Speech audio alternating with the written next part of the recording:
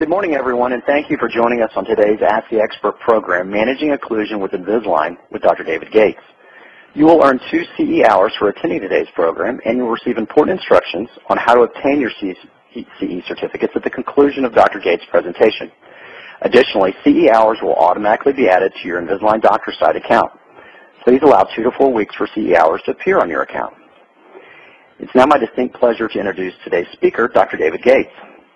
Dr. David Gates has been treating Invisalign patients at his private practice in Las Vegas since 2001. He maintains a practice focusing on cosmetic, reconstructive, implants, as well as Invisalign treatment. Dr. Gates lectures throughout the United States, Canada, and Central America and conducts numerous study clubs as well. He's a graduate of Marquette University, and on a personal note, I have the pleasure of working with Dr. Gates on our Clear Essential courses, and I know you'll find him extremely engaging and informative.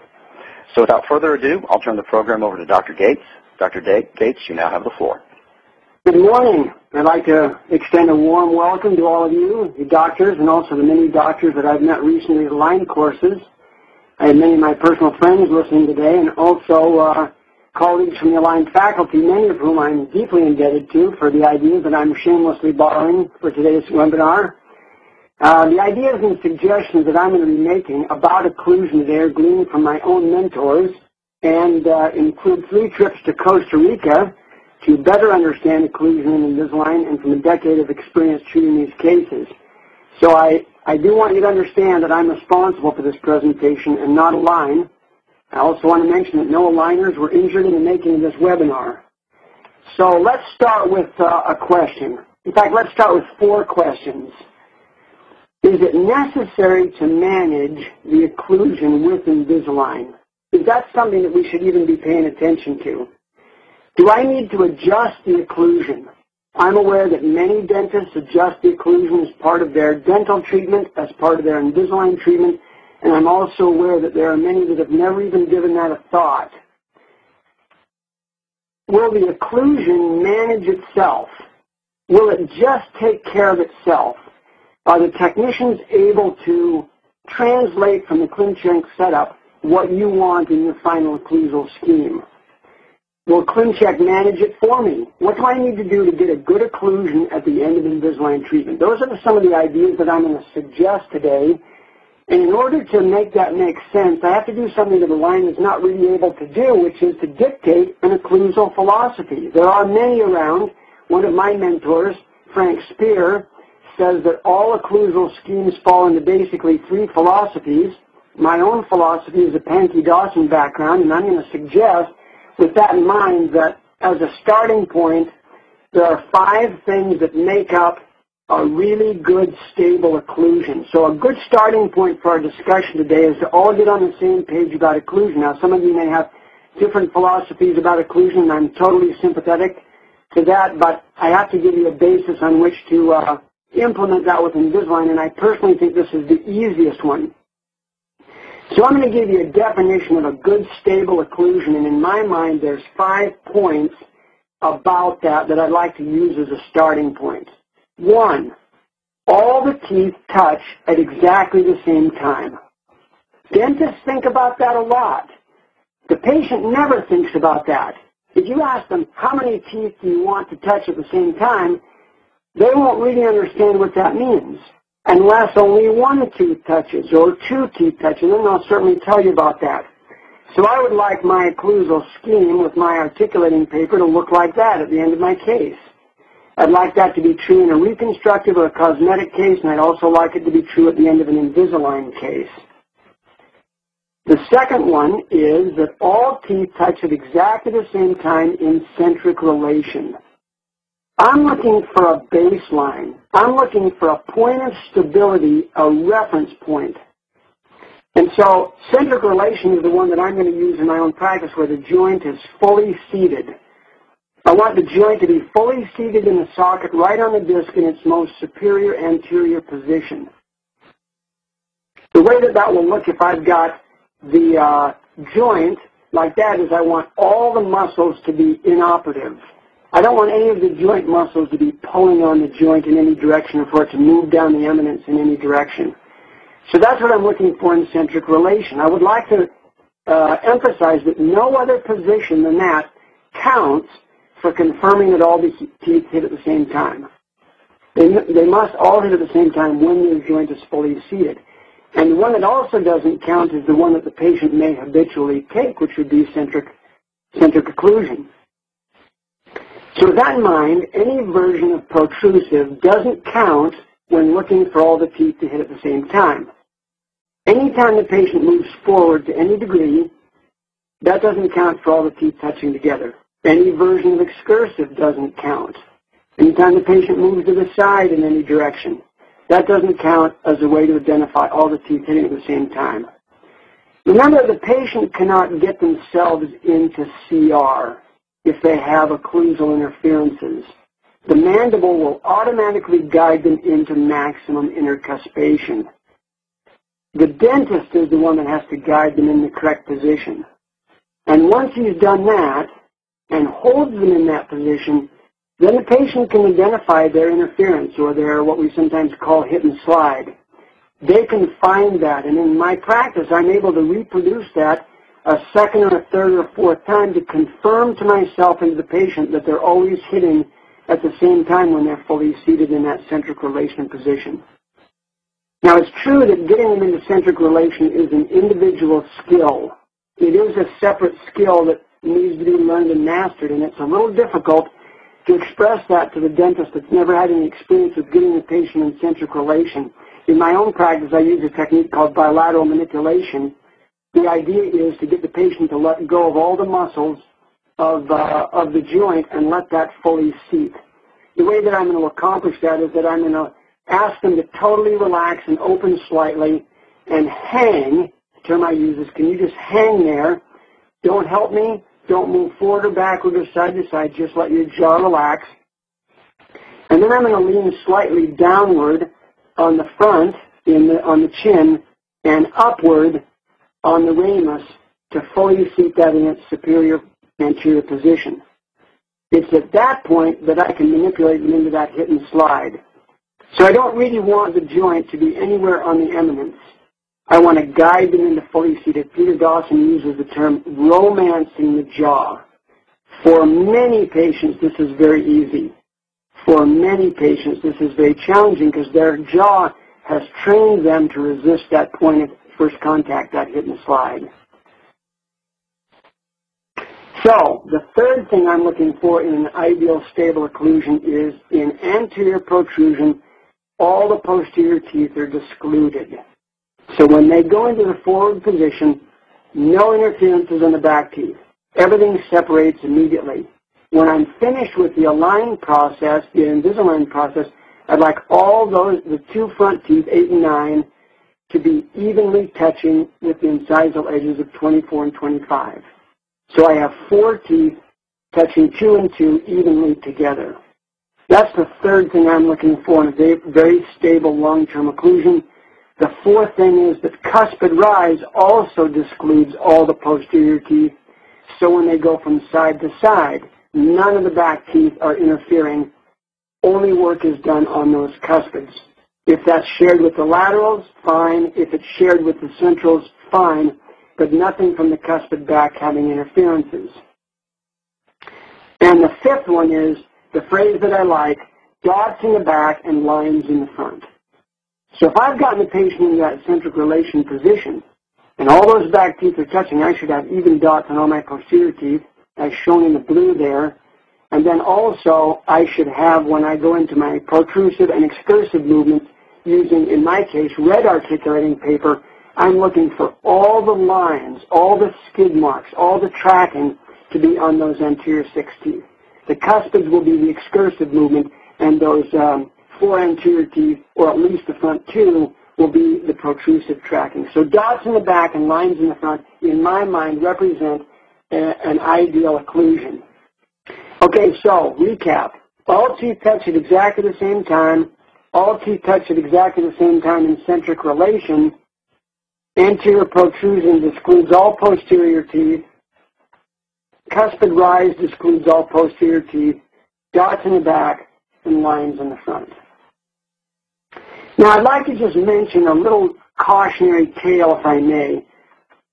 I want to show you why you should manage the occlusion and what happens if you don't. I started out today by asking, should you manage the occlusion?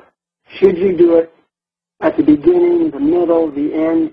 And I'd like to suggest a reason why you should manage the occlusion and not take a passive or relaxed stance on this, but actually manage it yourself. In the next case, I'd like to show you I left the occlusion alone at the beginning. The patient had some occlusal troubles, including a very large hit and slide. It was actually, by my measurements, about 4 millimeters, which is a county mile, a very large hit and smile. And because the patient had occlusal issues, I decided to leave the occlusion alone until the end of all the straightening of the teeth. Now, a line, as you may be aware, asks for maximum intercuspation, and these views that I'm going to show you are all on maximum intercuspation. I should mention that I was concerned about the fact that a line asks for maximum intercuspation in light of the fact that in my practice I was dealing with hit and slides and occlusal balancing and harmonizing routinely. So when I went to my first CE in Los Angeles in 2001, during a break I went up to talk to the presenter, who happened to be a guy I greatly admired, Dr. Doug Brandt, who's now in charge of the Costa Rica facility. And I asked him this question: what do you do when you've got a hit and slide? What if maximum intercuspation is a deviated position? And he responded with one sentence that changed my whole perspective about how to increase my accuracy and manage occlusion in Invisalign. He said, remove the hit and slide before you take your impressions. It was his way of saying, make sure that you're sending in CR equals CO. Make sure that you don't have a difference between CR and CO. Let's watch what happens in this case. You can see that on the upper left corner it was a bilateral crossbite case. And all we were going to do was put all the teeth in line and get her out of her crossbite in hopes that she would have a really nice occlusion, and as a result all the symptoms that she had with her TMJ and occlusal problems would go away. But I was just naive enough to decide in this case not to do it until the end. I feared because of this 4 millimeter deviation. So when she finished her first set of aligners, she was supposed to look like that. What she actually looked like was that. That's her position in centric relation. Her point of first contact is tooth number 12. Remember, this is the end of the first series of aligners. This is in-centric, fully seated. I was guiding her in that position. That's what she looked like. Now, you can imagine what kind of trouble I would be in if I simply said, I'm going to send this back, have the technician do his little magic, and expect to get a good result at the end. That's simply not going to happen. So I have an obligation to take care of this before I send the impressions in for refinement. I have to equilibrate to regain occlusal balance, and I have to do it in centric relation. If I leave it alone, it's only going to contribute to the joint problems. So I started to equilibrate that, and I started always holding her in that centric relation position that I described, and then began to adjust those points of contact until I had 2, and then I had 3, then I had 4, and finally, after about an hour of work, I was able to get her into a balanced bite, CR equals CO. It was at that point that I was ready for refinement. So I have to emphasize that you have to take some action. The easy version of what I'm describing is what Doug Brandt taught me. Take care of the hit and slide before you take your impressions, and I'll come back to that in a moment. So what did I learn from this experience? I learned a bunch of things, but one of the things was I learned to always adjust the occlusion before taking impressions, and I'm going to talk about that more in a moment. But I didn't fully understand how to manage the occlusion from start to finish in the case. So in 2003, knowing that I didn't know what I needed to know, I headed down to Costa Rica to try to understand how to manage the occlusion with Invisalign. I've since gone down 2 more times to better understand it, 3 in total, and so I'm hoping to share with you today some of the things I learned from being down with the technicians and working with the line and trying to figure out how to manage occlusion with Invisalign. So let me suggest 6 steps in our time today. First, a careful examination in the mouth. Many of you already do this, but those of you who are doing a careful examination, I commend you. I'd like to suggest that we raise the bar a little bit. I'd like to suggest that you be more thorough. And one of the tools I use to do this I've gleaned from some of my other mentors, and I've got a summary sheet called the Diagnostic Summary Sheet. At the end, I'll be happy to send you your own copy if you shoot me an email. This is the sheet that I use, and I've just adapted it and added some of my own things and worked it so that it works for me. The items in red we call virtually measurable characteristics are the guidelines that are given in CE1 about how much rotation, how much crowding and spacing, how much midline is predictable. That way I can compare what the patient has with what I think predictable is, what a line thinks predictable is, so I know how far I have to go. But for today's purposes, I'd just like to focus on the occlusal elements of this sheet, and not all of them, just a few of them. One of the things that I'm going to check early on in my exam is what the overjet is in this patient. Now, there's a bunch of different definitions of what overjet really is. I gave a study club in Las Vegas a couple of years ago, and I asked for definitions, and I got 4 separate definitions of what overjet was or where it was measured from. And one of those common definitions is where the incisal edge of the maxillary incisors is in relationship to the facial surface of the lower teeth. I have no use for that piece of information. I've never once used that in my practice. What I've used a lot is how much space do I have between the upper and the lower teeth in the front teeth. So I'm going to use some shim stock to get the answer to that. Makes no difference to me where the incisal edge is, at least at this point. What I want to know is if I've got space. So you might say, well, there's 4 millimeters of overjet there, and in fact, the lower teeth are touching the back of the upper teeth, and in my mind, that's a 0 overjet. So I'm thinking also about premature contacts that I've referred to. Where are my hit and slides? Or do I have 1, or do I have 2, do I have more? And so in my mind, what I'm thinking is there a hit and slide? Because I think that all interferences must be removed. I must adjust the occlusion before taking an impression. So that's what's going through my mind as I'm going through and identifying that. I also have here a point to identify where the CRCO shift is, but what I want to talk about for just a moment is where the cuspid rise is. And what I'm thinking in my mind there is, can I create cuspid rise if it's missing? If I can achieve cuspid rise in this case, I can have a really good occlusal scheme.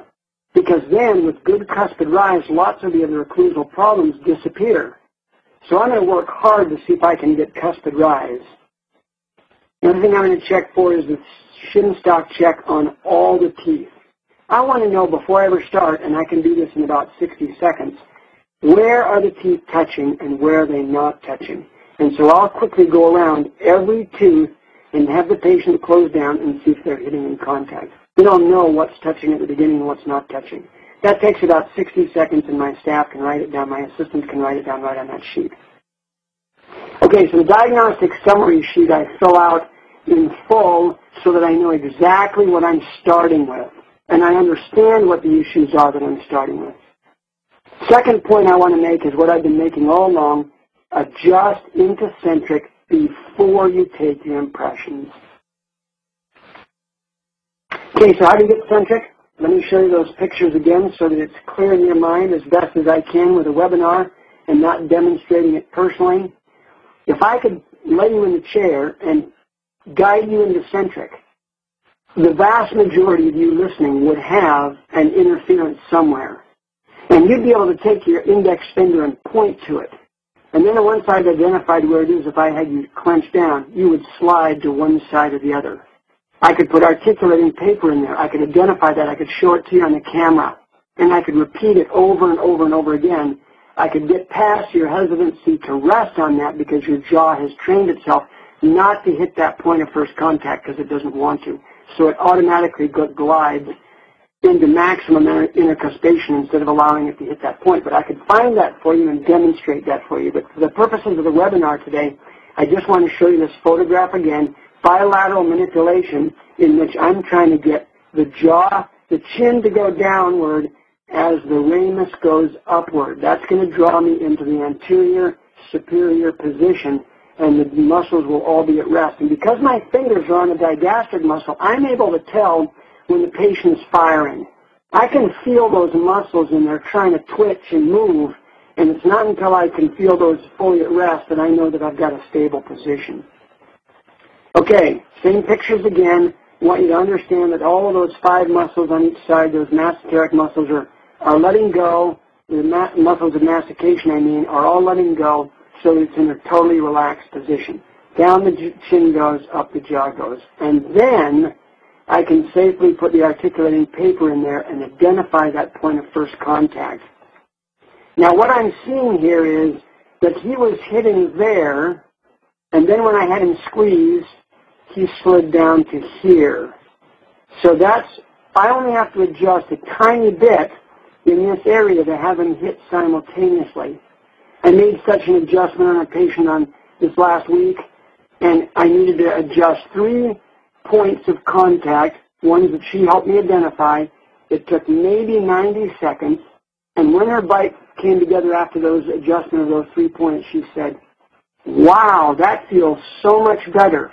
I've had my bite adjusted a number of times, never so quickly and never so thoroughly where it felt so right."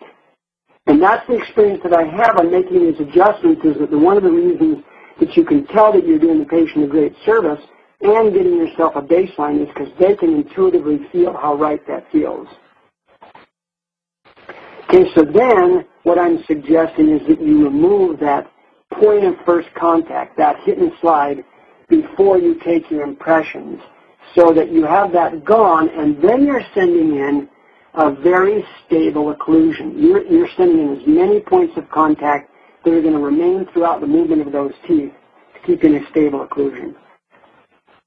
Okay, so I make these recommendations about that adjustment before the impressions. I do that the day of the impressions. I take anywhere between 5 minutes and 20 minutes to do that before I turn it over to my staff, who actually takes the final impressions, because we've trained them to do that over the last 4 or 5 years, and they do a great job on that. Do not address the protrusive and do not address the excursive movements. Only those centric stops, and as little as possible and as quickly as possible. So limit your occlusal treatment to getting solid centric stops in as many teeth as possible, so that when you manipulate the joint into that superior anterior position and then have them close, they can't distinguish any tooth that's hitting before the others. And when you tap, tap, tap them in that position, you'll hear that definitive ring that you get when all the teeth are hitting at the same time. Okay, number 3, I'd like to suggest you take photos of the arch with centric occlusion marks on the teeth. Once you've got it in that position, have them bite together and with the articulating paper, and now you're communicating to the technician where those dots should go. And they can see those. Now you may or may not know that they have those occlusal dots on their software. They can see where the teeth are touching. You don't have that ability on our ClinCheck 3.0. We don't have that ability, but the technician can see those. So we can match this up and make sure that the bite that you've sent the patient off with is the bite that he's got on the ClinCheck setup. Number 4, I recommend you try to move the molars as little as possible. Now, when I say move the molars, I'm talking about mesial and distal.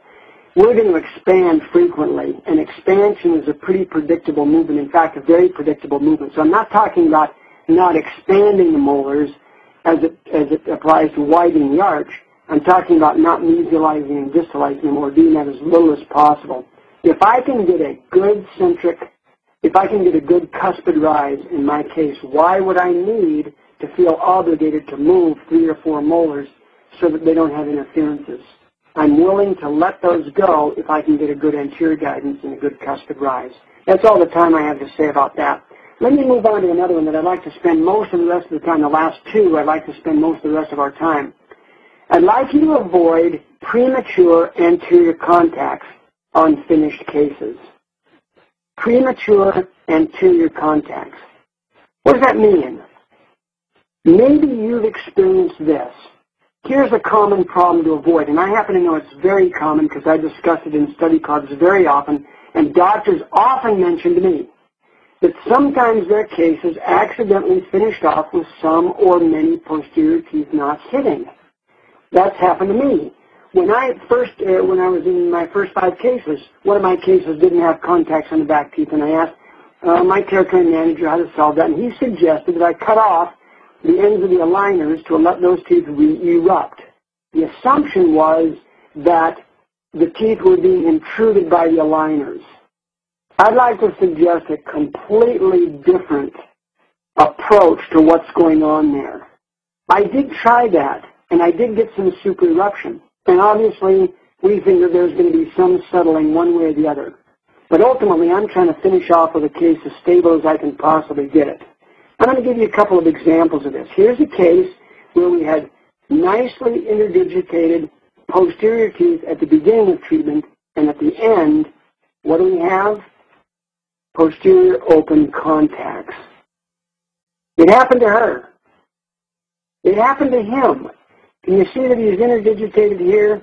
At the end of treatment, he's open. It's happened to me. Here's a case that I thought was pretty nice till I discovered I've got a problem. I've got no contacts in the posterior. Does that happen to you? Maybe you're not sure if it's ever happened to you, and I'm going to suggest that if you go back and check some of those cases with mylar shin stock, you might find it's happened to you just like it's happened to me. What caused the posteriors to be open? Was it intrusion? I don't think so. I think that the two problems were insufficient overjet and insufficient overbite. And I'm going to take a couple of minutes to address both of those. I want you to pay more attention to overbite. We're talking about 3 things in the webinar today: occlusion, overbite, and overjet. Let me address overbite for just a moment. Okay, in Invisalign, overbite is controlled primarily by intrusion or extrusion. If you want less overbite, you're going to intrude. If you want more overbite, you're going to extrude. But fundamentally, intrusion is more common. It's more often the control of the amount of overbite at the finish. Now, let's just assume that 2/3 of these cases are intrusion-related and maybe 1/3 are extrusion. I don't know what the statistics are, but you're going to be doing more intrusion cases by quite a bit than you are going to be doing extrusion cases. But like any orthodontic movement, you don't always get all of the intrusion that you request, at least not on the first series of aligners. Now, there's only one tooth that's lagging behind, and it's an intrusive aligner lag. One tooth is very easy to spot. You can look at that tooth and compare it to the ClinCheck and say, oh, 24 is not fully intruded yet. It's supposed to be. It's lagging behind. But if you have 4 or 6 anterior teeth simultaneously intruding, that's harder to spot. You don't know how far you are behind unless you take careful care to look at the overbite and measure the overbite in the mouth and compare it to the ClinCheck, which you certainly can and should do. It's just easier to miss 4 to 6 teeth that are not intruding all at the same time. What if instead of intruding 2 millimeters, it only intruded 1.5 millimeters in the first series of aligners? And you weren't really aware of that.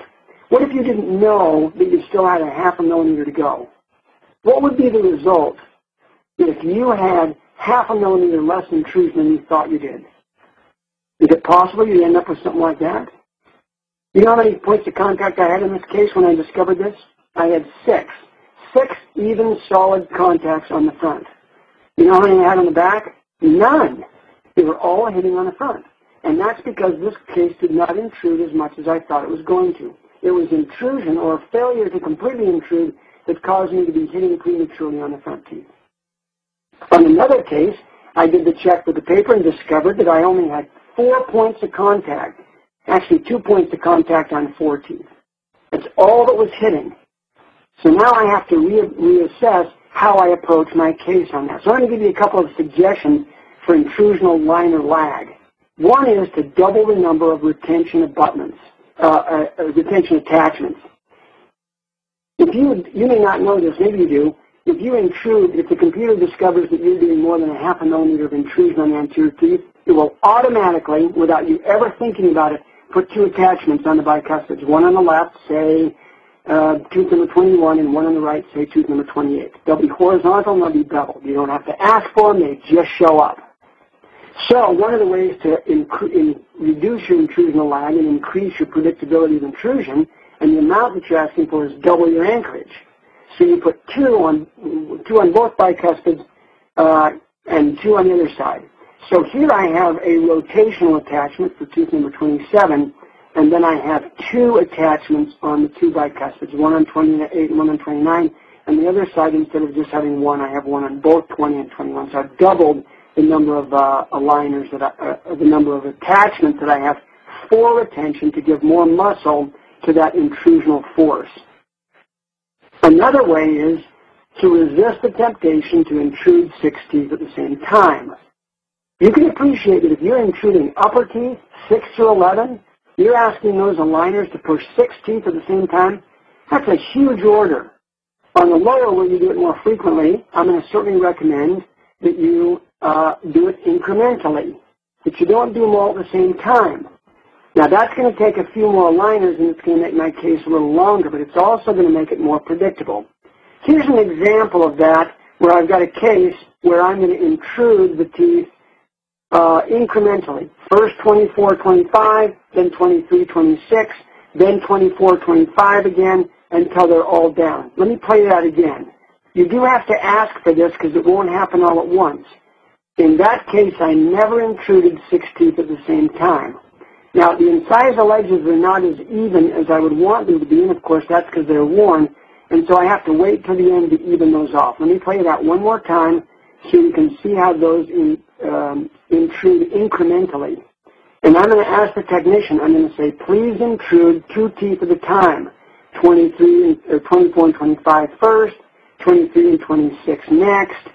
I'm going to do those in sets of 2. And again, my case will be longer with a little longer aligners, but I'll have much less to do with refinement, and I'll have a more predictable case, and maybe no refinement at all. Okay, still on the subject of addressing premature anterior contacts, I'd like to talk about overjet as the sister problem. What I'm proposing is that premature anterior contacts come from a combination of overbite issues and overjet issues. Let's take a look at overjet for a moment. Okay, so we're talking about occlusion, overbite, and overjet. Why do human beings have overjet? One of my orthodontic mentors described to patients that teeth are supposed to be like a lid on a box. The upper teeth fit over the lower teeth. That's the way they naturally are. So why do human beings have overjet? If you're moving teeth with Invisalign, what controls your decision to retain or alter the overjet? And my position is going to be that that decision falls to you and that you should be taking control over that. One of the things that I hope to suggest here in this webinar is that I would like to empower you to take control of your case. In the early days of your experience with Invisalign, Align's going to help you in 1,000 ways, and they're going to do your setups for you. But as you mature in your experience and also as you get more complicated cases, it's requisite that you be empowered to take responsibility for your cases and control the way that it gets set up. So my experience has been that many dentists don't make any decision about retaining or altering the overjet. They just accept what the ClinCheck setup shows. So what is normal overjet? Is normal overjet this, or is it got some space, or is that normal overjet? If I was taking a survey of all of you who are online here, about 2/3 of you would point to the middle one, and about 1/3 of you would point to the first one, the one on the left. That's all good. All I want you to do is think to yourself, where do you want the patient to end up? What are you looking for in the result, the final result of your case? So because there's lots of thoughts on what overjet is, I'm going to give you my own definition, which I think is most useful as it applies to Align. Overjet controls how far forward the lower jaw moves forward before being forced into disclusion. That's how much space you have before you're forced to start opening. That's a useful piece of information when you're trying to plan that out in your case. So compare the fellow on the left. He's got immediate disclusion. As soon as he starts to go forward, he's forced into disclusion, so it's easy for his back teeth to stay apart. The fellow on the right, he's got a long ways to go before he actually separates out there. So how much are you starting with? You probably need to know that and put it down on your diagnostic summary sheet before you start. So I use Shimostock on a hemostat, and then I put it inside the mouth as I showed you before and identified how much space I have to work with. Now, the Invisalign default I discovered when I went down to Invisalign is an orthodontic model with the lower teeth tightly nested against the uppers.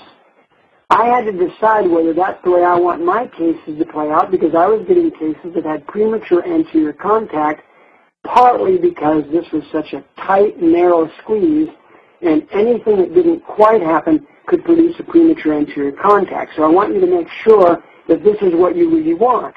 Oftentimes the patient starts out with some, quote, wiggle room, unquote, and then ends up with a very tight overjet, a zero overjet, in fact, a nested overjet. And so I started to be aware that that was complicating my situation, and if I could get a little bit more wiggle room back, I would avoid the problem of premature anterior contact. So I just want you to think about the overjet factor, and as you look at your ClinCheck, click on the button that says anterior overjet view and look at that before and after. When I was done with my technician, I said to him, "Can you tell me how much overjet the case has?" He said, "Sure." I said, "Well, how could you know that?" He said, "I pushed the overjet button." Sure enough, he pushes the button on his screen, and in comes a green geometric plane. A rectangle comes flying in, lays against the lower occlusal table, and stops when it bumps against the back of the upper front teeth. It was exactly the dimension I was looking for, and the number came up.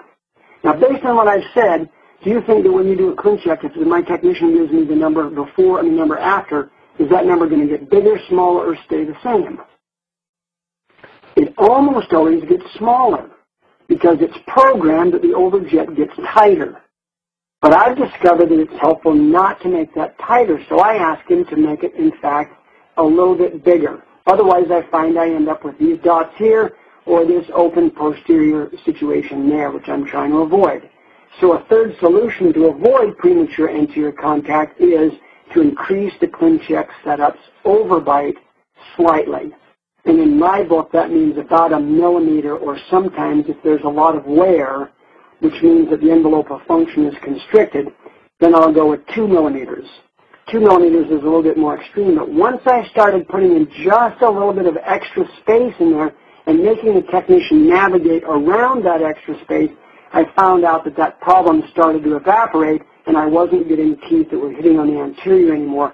I was getting all the teeth closer to hit at exactly the same time. So you can ask for this when, in fact, you want to end up with this. What you really want to end up is all the teeth touching at the same time. But in order to get that, because of the nature of the process, if I gave them a little bit of wiggle room, then the process started to go much more smoothly. So I have some suggestions concerning your overbite. Teeth with wear need more room in the envelope of function, and you can give it to them. You're in a position to give them some wiggle room there. Remember that your technician is very well trained, but he doesn't have any tools regarding occlusal motion or function. Nobody's been able to make an articulator, a virtual articulator yet. Maybe one day we'll have one of those, and you can go into all directions with a face bow from your mouth into the ClinCheck. Who knows? But he has no articulator, and he's not trained in function. But you are. So remember the things that you've already learned that are part of your dental education, your occlusal education, and your masticatory education, and use those. And then remember that the overjet default is 0. I had 3 different technicians and 1 supervisor explain how they were trained to set up on that. So they're looking for a 0 overjet. This may or may not be ideal for your patient. So I want you to just be aware of that issue, that all of those teeth are going to probably end up on purpose somewhat like that. And if you want something different, you're going to have to discuss that with your technician and learn to be a good communicator when you write up your notes so that you can get the technician to do what you like to do. I know that many doctors that I've talked to are frustrated that it takes 1 or 2 or 3 times to do so. I don't think you should be frustrated over that. Of course we'd like to have it all perfect the first time, but it's not the nature of the process. If you're in control, you're going to have to make sure that the things that you want in your setup are communicated to the technician who's doing it a different way for a lot of other people. I don't know if it's exactly true, but I've heard that about 50% of the ClinChecks that come back are accepted as is. which means that the doctor isn't putting in a proactive approach to how he wants this setup being. He's letting the technician do all the work, not assuming any of the responsibility for himself. And so if the result doesn't turn out the way he wants, then he obviously is responsible for that result.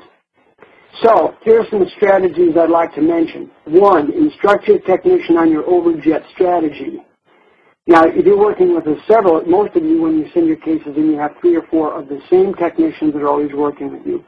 So instruct them on your strategy.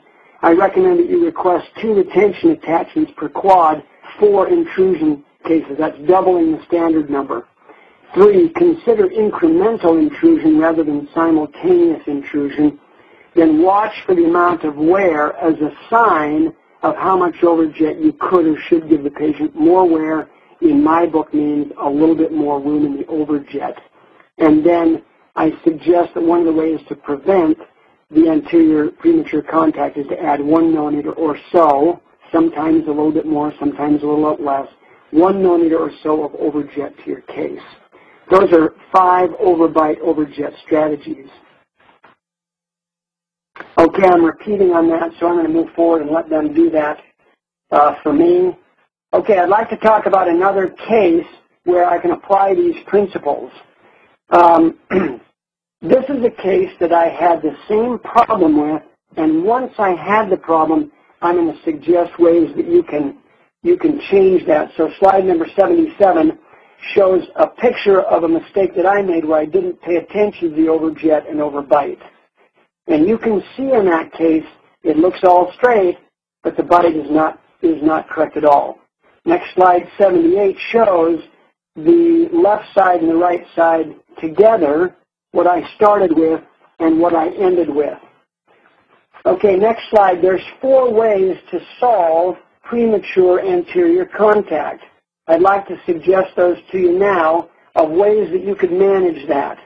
Number 1 is to lingualize the lower teeth. Now, you're going to need to take a new impression on that, and you're going to need to do IPR and bring those lower teeth in. You're focusing on retraction.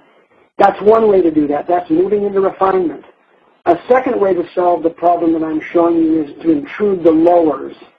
And that's going to require a new impression and attachments, and that's where you're decreasing your overbite. You're increasing your intrusion so that those teeth get off of each other so the back teeth can come together. Next one, you can equilibrate the bite. Now, obviously, in the case I'm showing you here, that's sort of drastic. That would be totally inappropriate in this case. And then the 4th one is you can use class 3 elastics during intermission. Now, intermission is the period of time in which you're between aligners. A line gives you 180 days. There's lots of things that you can do besides going instantly into refinement that can help, and that's what I did here. Next slide, please. And that is to put it in class 3 elastics. The class 3 elastics making it possible to pull the lower teeth in and for the upper teeth to go forward. And it took me about 4 months in order to get that case from the way you saw it at first into the way that I've got it here, where you'll see that she managed to get all of those teeth together. I'll show you next slide. She started out open like that and ended up, after 4 months of class 3 elastics, like that. And then next slide, she had on her left side open like the slide you see there, and then after 4 months, everything but the first buys coming together. So it took me about another 6 weeks to get her, to get that elastic in there where I could elevate that bicuspid with the elastic that you see there. 2 buttons on the top, 1 on the bottom, so it's 2 roots against 1, and in about another 6 weeks, I got them in contact like that. So now I've done 5.5 months worth of work before I got back to refinement, all because I didn't pay attention to overjet and overbite. So when she finished off with this nice case, but I had the bite corrected, I could send the case in for refinement. The problem came about because I accepted a case with very tight overjet. and less intrusion occurred than I planned. That's where I ran into problems. Okay, the last thing I want to talk about today, if you'll let me go past overjet and overbite issues, is to talk about improving refinement accuracy. I've got 2 points to discuss with regard to improving refinement accuracy. One is that in between sets of aligners, in between my first series of aligners and refinement, I'm going to check again to make sure that my occlusion is stable. So I've adjusted a little bit at the beginning, I'm adjusting a little bit in between aligners, and I'll be adjusting a third time at the end when the case finishes. And then I have to adjust those so that I'm back to a centric relation where all the teeth touch when I'm ready to send in my refinement, so that CR again equals CO. So I keep drawing the case back so that all the teeth hit at the same time for a more stable occlusion. Sometimes this only takes just a minute or two. Sometimes it's very minor, just to refine it very slightly. But I don't want to send my refinement impressions back with inaccuracies in them. So I'm going to take the time to do that before I send that back. Now I've got all my teeth touching at the same time. Now I can take my impressions, send it back in, and I'm going to get a stable case. Now, these are the 5 that I showed you before, so they're on the archive so you can read them again, but those are the overbite, overjet strategies. Now, I want to give you a very specific warning about posterior open bites. The problem I've tried to discuss with you in number 5 is to avoid premature anterior contacts by paying attention to your overjet and paying attention to your overbite. But what about what to do when you finish that first series of aligners and then you're going to go into refinement? Now, I just showed you a case where I used elastics to bring her back into a centric relation position. But I'm sorry that I had to spend 5.5 months of detour getting her back on track because I didn't pay attention at the beginning. So I'm going to give you a very specific warning about what happens when you send in a case that has posterior open bite. I want to give you an image that's very exaggerated so that you can see clearly in your mind the danger of what I'm describing here, and I'm asking you to be proactive about this particular problem. It is totally true that you can use elastics to solve this problem. But if it's small and you're not going to use elastics, I want to warn you about this issue. Supposing the bite is open at the end of the first series of aligners, but the doctor doesn't know it. Okay, supposing that it's not very much, and so he doesn't really see it, but he now needs refinement. So he takes his impressions and sends them in without identifying the open occlusion to the technician. Now, what's going to happen next? What's going to happen next is that without identifying that, either by the doctor or the technician, the bite will be set by the computer. And the computer puts it in its most articulating position with the most contacts. So what's the computer going to do? It's going to close that open bite. It's going to close the actual open bite, which is now erased, giving the ClinCheck setup a closed bite. The doctor is now working with a ClinCheck that doesn't represent the patient's mouth. So what good is it going to do for you to be moving around those teeth when it doesn't relate what's going on in the mouth? It's not going to happen by magic. How effective will the next set of aligners be at refining accurately if you have an open bite that is now closed? The answer is it won't be effective at all. But you didn't tell the technician. So the technician has no way of knowing that case. So I'm going to give you a couple of suggestions about what to do in that particular case. How to manage posterior open bites at refinement. If you have an open bite at the end of treatment, I'm strongly recommending that you follow these simple steps. Number 1, you got to measure it. So you know how much you're dealing with, so you can tell the technician how much you're dealing with. Measure the amount of space between the teeth with an interocclusal gauge. The picture on the left is an interocclusal gauge produced by a company called Bell de St. Clair. I use it in all my crown and bridge. It's got fingers that are 0.5 millimeter, a millimeter, millimeter and a half, 2, 2.5, and 3. The picture on the right shows a crown prep where the gauge goes in to assure that they've got a millimeter and a half of clearance, enough for metal and porcelain. I use that routinely on every crown I do. But in this case, I'm using the same tool for a different purpose, and that's to identify how much is open in the back so I can communicate that to my technician. Then the second thing I'm going to do is communicate that by writing on a piece of paper, which I'm going to stick in the box. I use just a simple picture of the arches, and I point to tooth number 2 and number 31, and I say there's a 1/2 millimeter of space in between these two. How much is there between 3 and 30? A 1/2 millimeter, or whatever the distance is. You need to communicate that. I just sent one in last week that was just slightly open, and I measured every one of those and wrote it on a sheet, put it in the box, and sent it to records@aligntech.com and in my box so that I'm going to watch to make sure that the ClinCheck setup represents what's in the patient's mouth. What do you do if you get premature anterior contact? There's 3 more things I'd like you to do. One is to make sure your photographs are diagnostic, and if possible, show the open bite. Train your staff to take good photographs. Get a good camera. Get a set of mirrors. Get a set of good retractors. I was amused and sad one time when I saw the assistant trying to get a picture of the molar, and she used a double retractor. So she's pulling the lips opposite of the molar she was trying to take the photograph on. I've seen some that are blurry, some that aren't cropped, all kinds of pictures that are absolutely useless, or the lip laying over the teeth. Be very careful to take really good diagnostic pictures.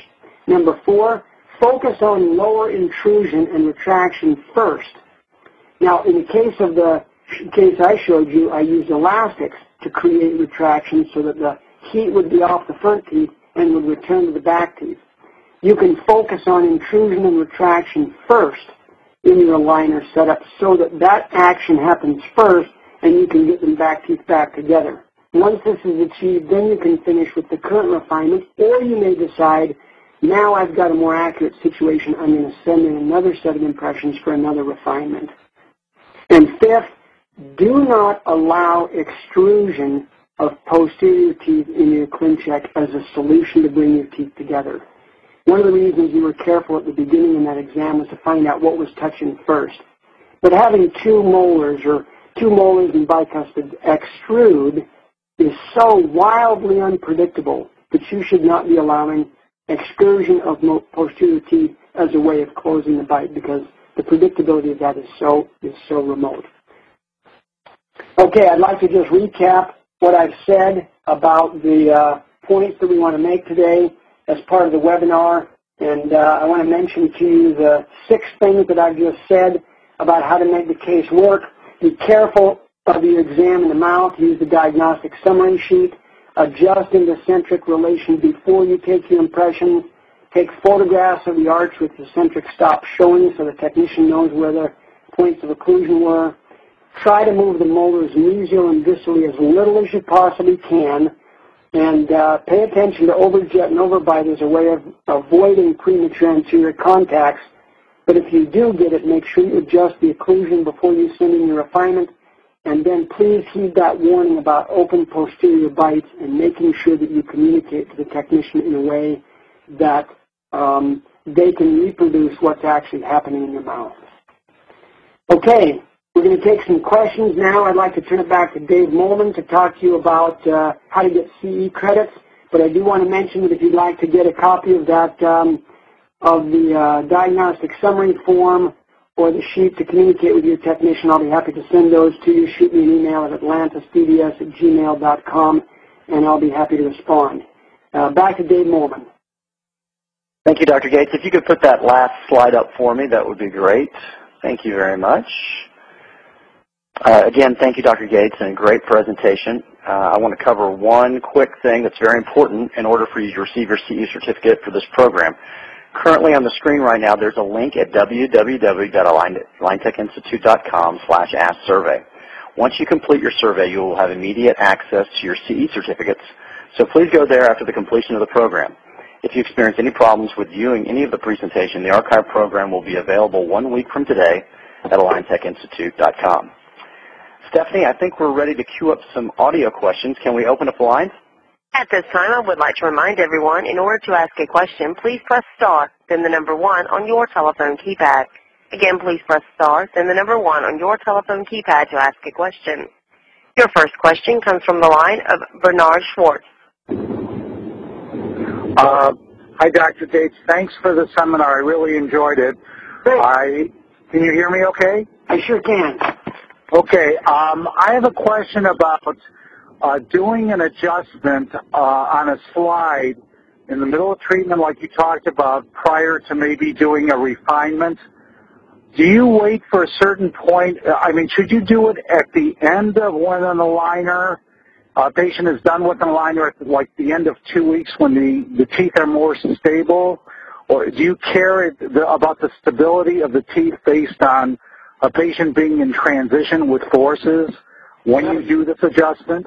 There's two easy parts to that, I suppose. One is that if I'm doing it between the two sets of aligners, yes, I'm waiting till the end of that second week. Many of my peers and myself, we don't do the final adjustment after the last set of refinement aligners until a certain period of time. Some doctors do 90 days, some doctors do a month. But as far as in between the sets of aligners, as the way that I'm talking about getting a stable ClinCheck set up, I don't feel like I have any choice except to make that minor adjustment so that my bite is eccentric when I send my second refinement. So in between would be immediate. After the last set of aligners would be delayed. Okay, that clarifies that for me. Thank you. I appreciate it, and have a great weekend. Thank you. Nice to talk to you. Your next question comes from the line of Rick Smith. Hi, Rick. Hi, this is Dr. Rick Smith. How are you doing? Good. How are you? Thank you so much. So I'm just wondering, when I send in my photos, I'm thinking now it might be a good idea if I have a patient bite on articulating paper, and when I send in those photos, they're going to at least see that? The technician will see that? Yes. I much prefer to have them be able to see those so that I can make sure that their dots match the dots in the patient's. What I'm trying to do is eliminate certain points of inaccuracy. I'm trying to get the absolute most accurate ClinCheck I possibly can for better results. That's a great idea. And my audio was kind of cutting out. I didn't really hear what you said about removal of the posterior aligners at the end to possibly help, extrusion. I only pointed out that that was a suggestion that I had received when it first happened to me, and I was told that it was because the aligners were intruding the posterior teeth. And I'm basically suggesting that that's not the cause of the posterior open bite. It's not because the back teeth are intruding. It's because the front teeth are hitting early because of either lack of overjet or lack of overbite. Right. And what happens if, we have less than a half or a quarter millimeter of open bite? Well, then you can equilibrate, as I suggested you do anyway, and bring those together. If it's just minor and you're very, very close, I would much rather just equilibrate that and not monkey around with those other techniques that I talked about. The elastics is more extreme, and so is the problem of measuring all of those open bites. Those are for significant issues. The non-significant issue is just adjust the equilibrate.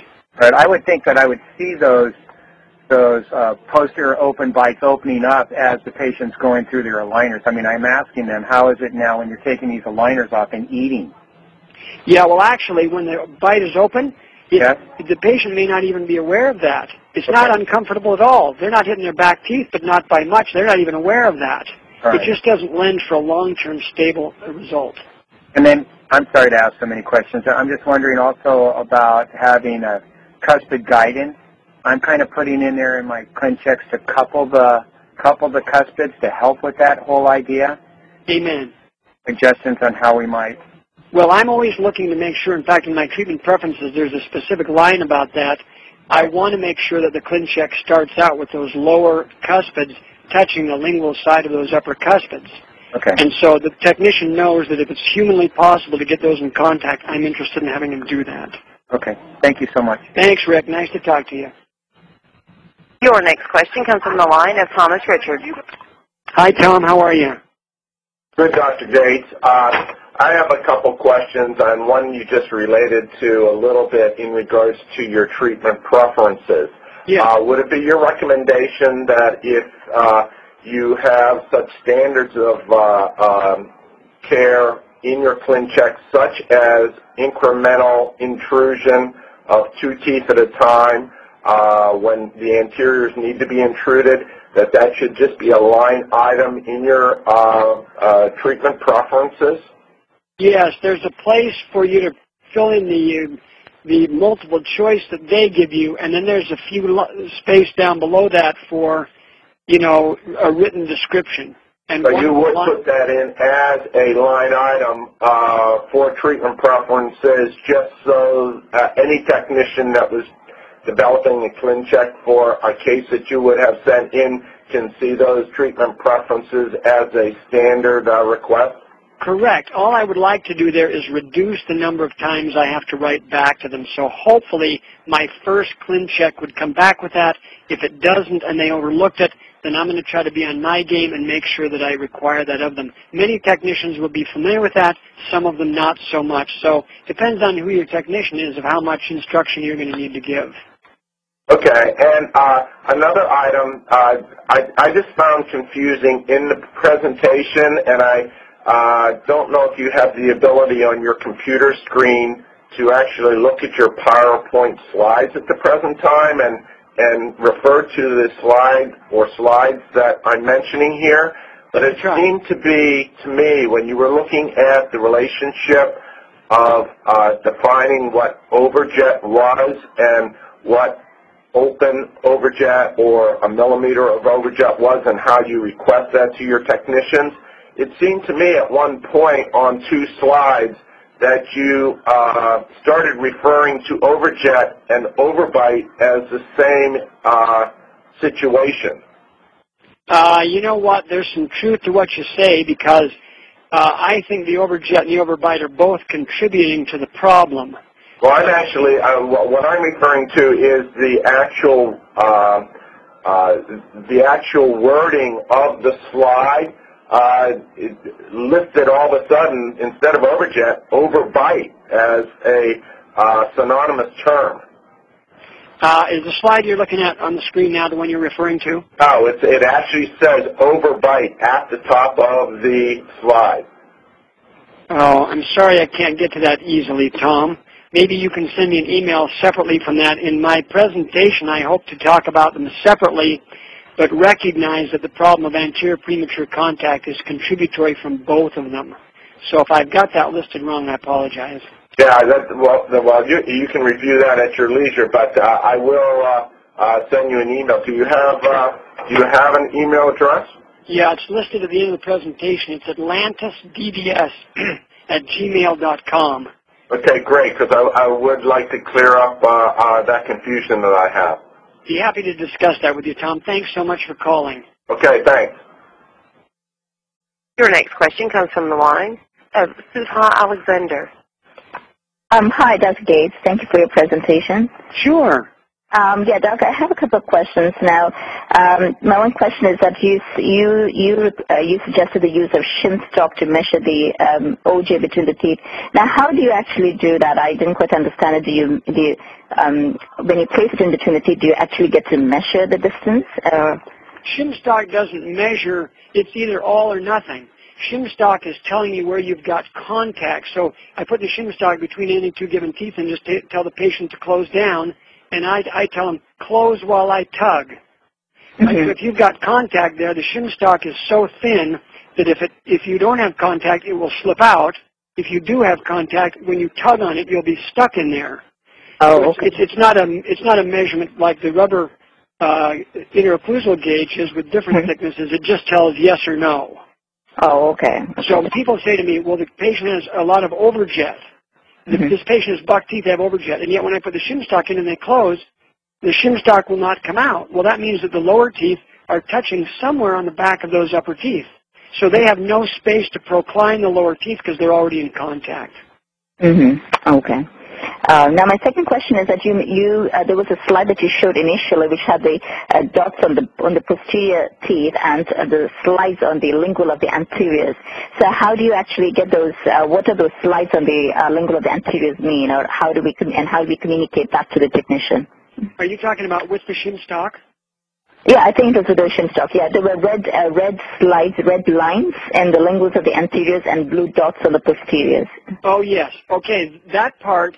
The part with the blue dots is easy because you've already balanced your occlusion and you've already put your dots on there and you've taken your photographs with that. You're not going to be able to get if the teeth are crooked, you're obviously not going to have those even red articulating tracking lines that you're looking for at the end. So what you're asking the technician to do is to couple the cuspids, because then when you couple the cuspids, they will be able to slide. And then if you give some overjet and end up with contact on your anterior teeth, they will disclude, and when you put your red articulating paper in there and the patient slides into protrusive, they will make those tracking marks on the back of the teeth. You'll see those lines like I've drawn them. So my goal is that by the time my case is done in Invisalign and I put my red articulating paper in there, that when they slide from side to side and when they slide into protrusive, they're actually producing lines just like that on the back of their teeth. Oh, okay, gotcha, yeah.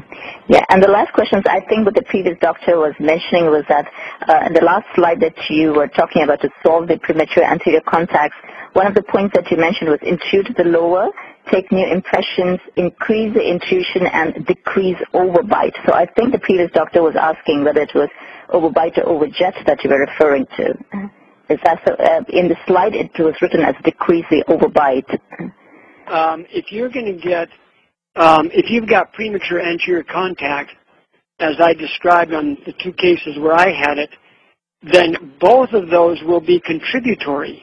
You will allow that anterior contact to go away by doing either one of those. If you decrease the overbite, that is to say intrude the lower anteriors, then you're going to hit later in the stroke, and so the back teeth can come together. Or you can do lingualizing of those lowers, that is to say increase the overjet, and that will also allow them to drop. So it's going to be some clinical judgment and some aesthetic judgment as to whether it's half and half or more overjet and less overbite. Frankly, I think that overjet is easier to achieve if you've got a problem than intrusion is going to take longer than lingualization is going to take. So if I'm in a corner and I have to favor one, I'm going to favor more overjet and less overbite. But both are contributors, and I wanted to make sure that the whole audience is clear that we're dealing with both of them simultaneously. Mm-hmm. All right. Well, thanks a lot, Doctor. I wish you could come to New Jersey and give us a presentation. I'd love to come. You can write me and I'll come and visit you. Okay, I'll tell my team about it. Thank you. Thanks for calling. Your next question comes from the line of Jeremy Chen. Hi, Jeremy. Hi, how are you doing today? Good. Thanks for calling. Quick question. And I had another doctor mention the same thing to me about the overjet, how it's important to have plenty of overjet there so you don't run into this problem. Yes. And they even mentioned to me to try to add it to one of my standard requests whenever I do an Invisalign case.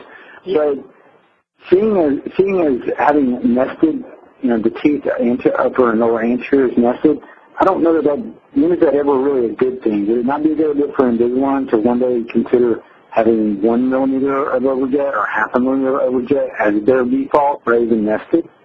Well, they're an orthodontic company, and so they're using the orthodontic model, so I'm not able to comment on what they'll do in the future. And the way I like to describe it is, I'm not necessarily trying to change the river, I'm just trying to help you navigate through it. So you can help yourself on that with your personal preferences, which is what I've done, and neither you nor I are in a position to go down and talk to the technicians, which is okay with me. So I think your idea is well-founded, and maybe one day that will happen. But the problem, of course, is you're dealing with a million different bites and a million different sets of teeth, and so they have to have some sort of basic standards which apply to most, and I think that's where that comes from. So it's a good idea, and one day that may happen. Thanks again for your info. Have a great night. All righty. Take care. Again, if you would like to ask a question, please press star, then the number 1 on your telephone keypad. Your next question comes from Archana Gulati. Hi, doctor. This is Dr. Gulati here. How are you? Good. How are you? Thanks for calling. Thank you. I'm doing one of the Invisalign cases, and for her, she's pretty much end of her first series of aligners. Yes. She has some amount of open bite, posterior open bite, because her anteriors had premature contact. So it's like minimal. So what you mentioned was it's not a good idea to cut the liners on the posterior part. Right. At this point, we should just adjust the occlusion and then take impressions for refinement. I would prefer to try to see if we couldn't walk through, or you can't walk through, a diagnosis of what happened differently than what you intended. What I tried to convey was, A, what did the patient start with? Because if you do the Shimstock test all around the mouth, you might have determined, yes, everything was closed here. It started out closed. Yes, it started out closed. In her case, it started out closed. It started out closed. So you have a starting point. Yes. And now you know that in the course of the aligners, you now have an open posterior bite. Yeah. So my point is, it probably didn't happen because those posterior teeth got intruded. It probably happened because either you don't have as much overjet as you hoped for, or you don't have as much overbite. So that's where you want to focus your efforts. That's why I think it's useless to go ahead and snip off those aligners, because that's a accidental treatment for a false diagnosis. At least I view that as that way. So you'll need to determine what the problem was. Was the problem was that you didn't get as much intrusion as you hoped for, in which case you can do a new strategy where you do more intrusion by doubling up on your attachments or incremental attachment. That's going to have to be a refinement. Or if it's an overjet issue, you're going to have to procline the top more or recline the bottom more in order to get yourself some open. Now, if it's wide open, you're going to have to measure how far open that is, and then when you send in for refinement, you're going to have to communicate that with the technician so that your ClinCheck actually represents what happens in the mouth. And then you ask him, I need more overbite or less overbite and more overjet. So focus on the real source of the problem as a consequence of where you are now. If it's just a little tiny bit, you can equilibrate it in, and then you don't have to do either of those. Okay. Okay, as I said, it just happened the last, she's pretty much end of treatment. It happened in the last two aligners where the overjet was supposed to get corrected. So the uppers were hitting, and what I noticed was there was slight open contact on one side, on the right side. So, okay, then what I suggest you do is go back and look carefully at the ClinCheck and see how much intrusion was supposed to happen there. Okay. Measure the ClinCheck, measure your overbite when you start and where you are now. If it's that the lower teeth are proclining, they may have over-proclined, or your upper teeth may have under-proclined. And so that's where that last little bit of hitting is coming from. Okay. All righty? Yeah, thank you so much, doctor. Thanks for calling. Your next question comes from the line of Stacy Barger. Hi, Stacy. Hi, Dr. Gates. It's actually Mark Amadei. Stacy's my clinical assistant, and she had to step away to take the phone. Hi, Mark. How are you? I'm actually calling because I stepped in at a moment where I think I missed something when you were talking about posterior open bite. Yes. And you were talking about it prior to a refinement.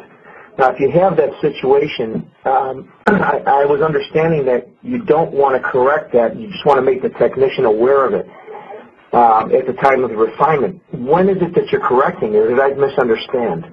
Well, let me distinguish between two types of problems, the little problem and the big problem. What I intended to say was, if you have premature anterior contact and it's a minor problem and your back teeth are almost together, it's much easier just to equilibrate the patient into place, and problem is basically solved because you're back to all the teeth touching in centric relation. That's a matter of degree, though. That's the little version. So if it's a small problem, you can equilibrate it. If it's a big problem that's way more than is appropriate to equilibrate, then you have to communicate that to your technician so that the computer does not close down that open bite and you have a false ClinCheck. Now, what happens if you recognize that you have posterior open bite, but you are not in any kind of peril where your overjet is reclined, causing it? What if you have an open bite due to other reasons that weren't there prior to starting? Diagnose those reasons for me then. What are they? I'm not quite sure. I would think maybe overexpansion, maybe in the posterior areas, or maybe part of the tray fell off. I don't know. Well, there's the magic question is, I don't feel comfortable asking the technician to do something, to take some action, unless I've figured out what the problem is. Now, what you're describing for me is a posterior open bite, which means that something in the front is hitting. Well, wait a minute, though. Let's say that you have diagnosed that there's nothing in the front hitting, but let's say on the left side you look at the and the reason I'm saying this is because I had a patient come in who had Invisalign a couple of years back, and to this date, that left side of his, the buccal cusps of those molars, I think the linguals are touching, with the shim stock when I do it, they're touching, but the buccal cusps are in such a position that it almost looks like there's an open bite aesthetically. So is that because there was too much expansion in the case? It's not a case that I did. It's a case that I'm learning from because I wasn't doing Invisalign when I first noticed this on this patient 3 or 4 years ago. Okay, so as you know, let's see if I can make some sense out of this quickly. First of all, expansion does have the ability to open up the buccal cusps while the lingual cusps are still touching.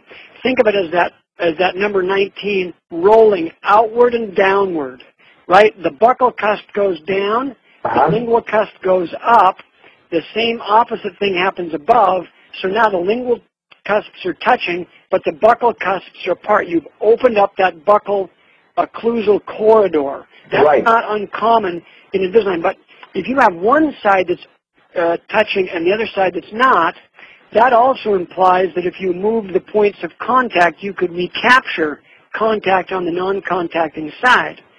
So I would have to see the case, obviously, but if you're saying to me, one, you described a open bite case, but the front teeth are not touching, what other choices are you?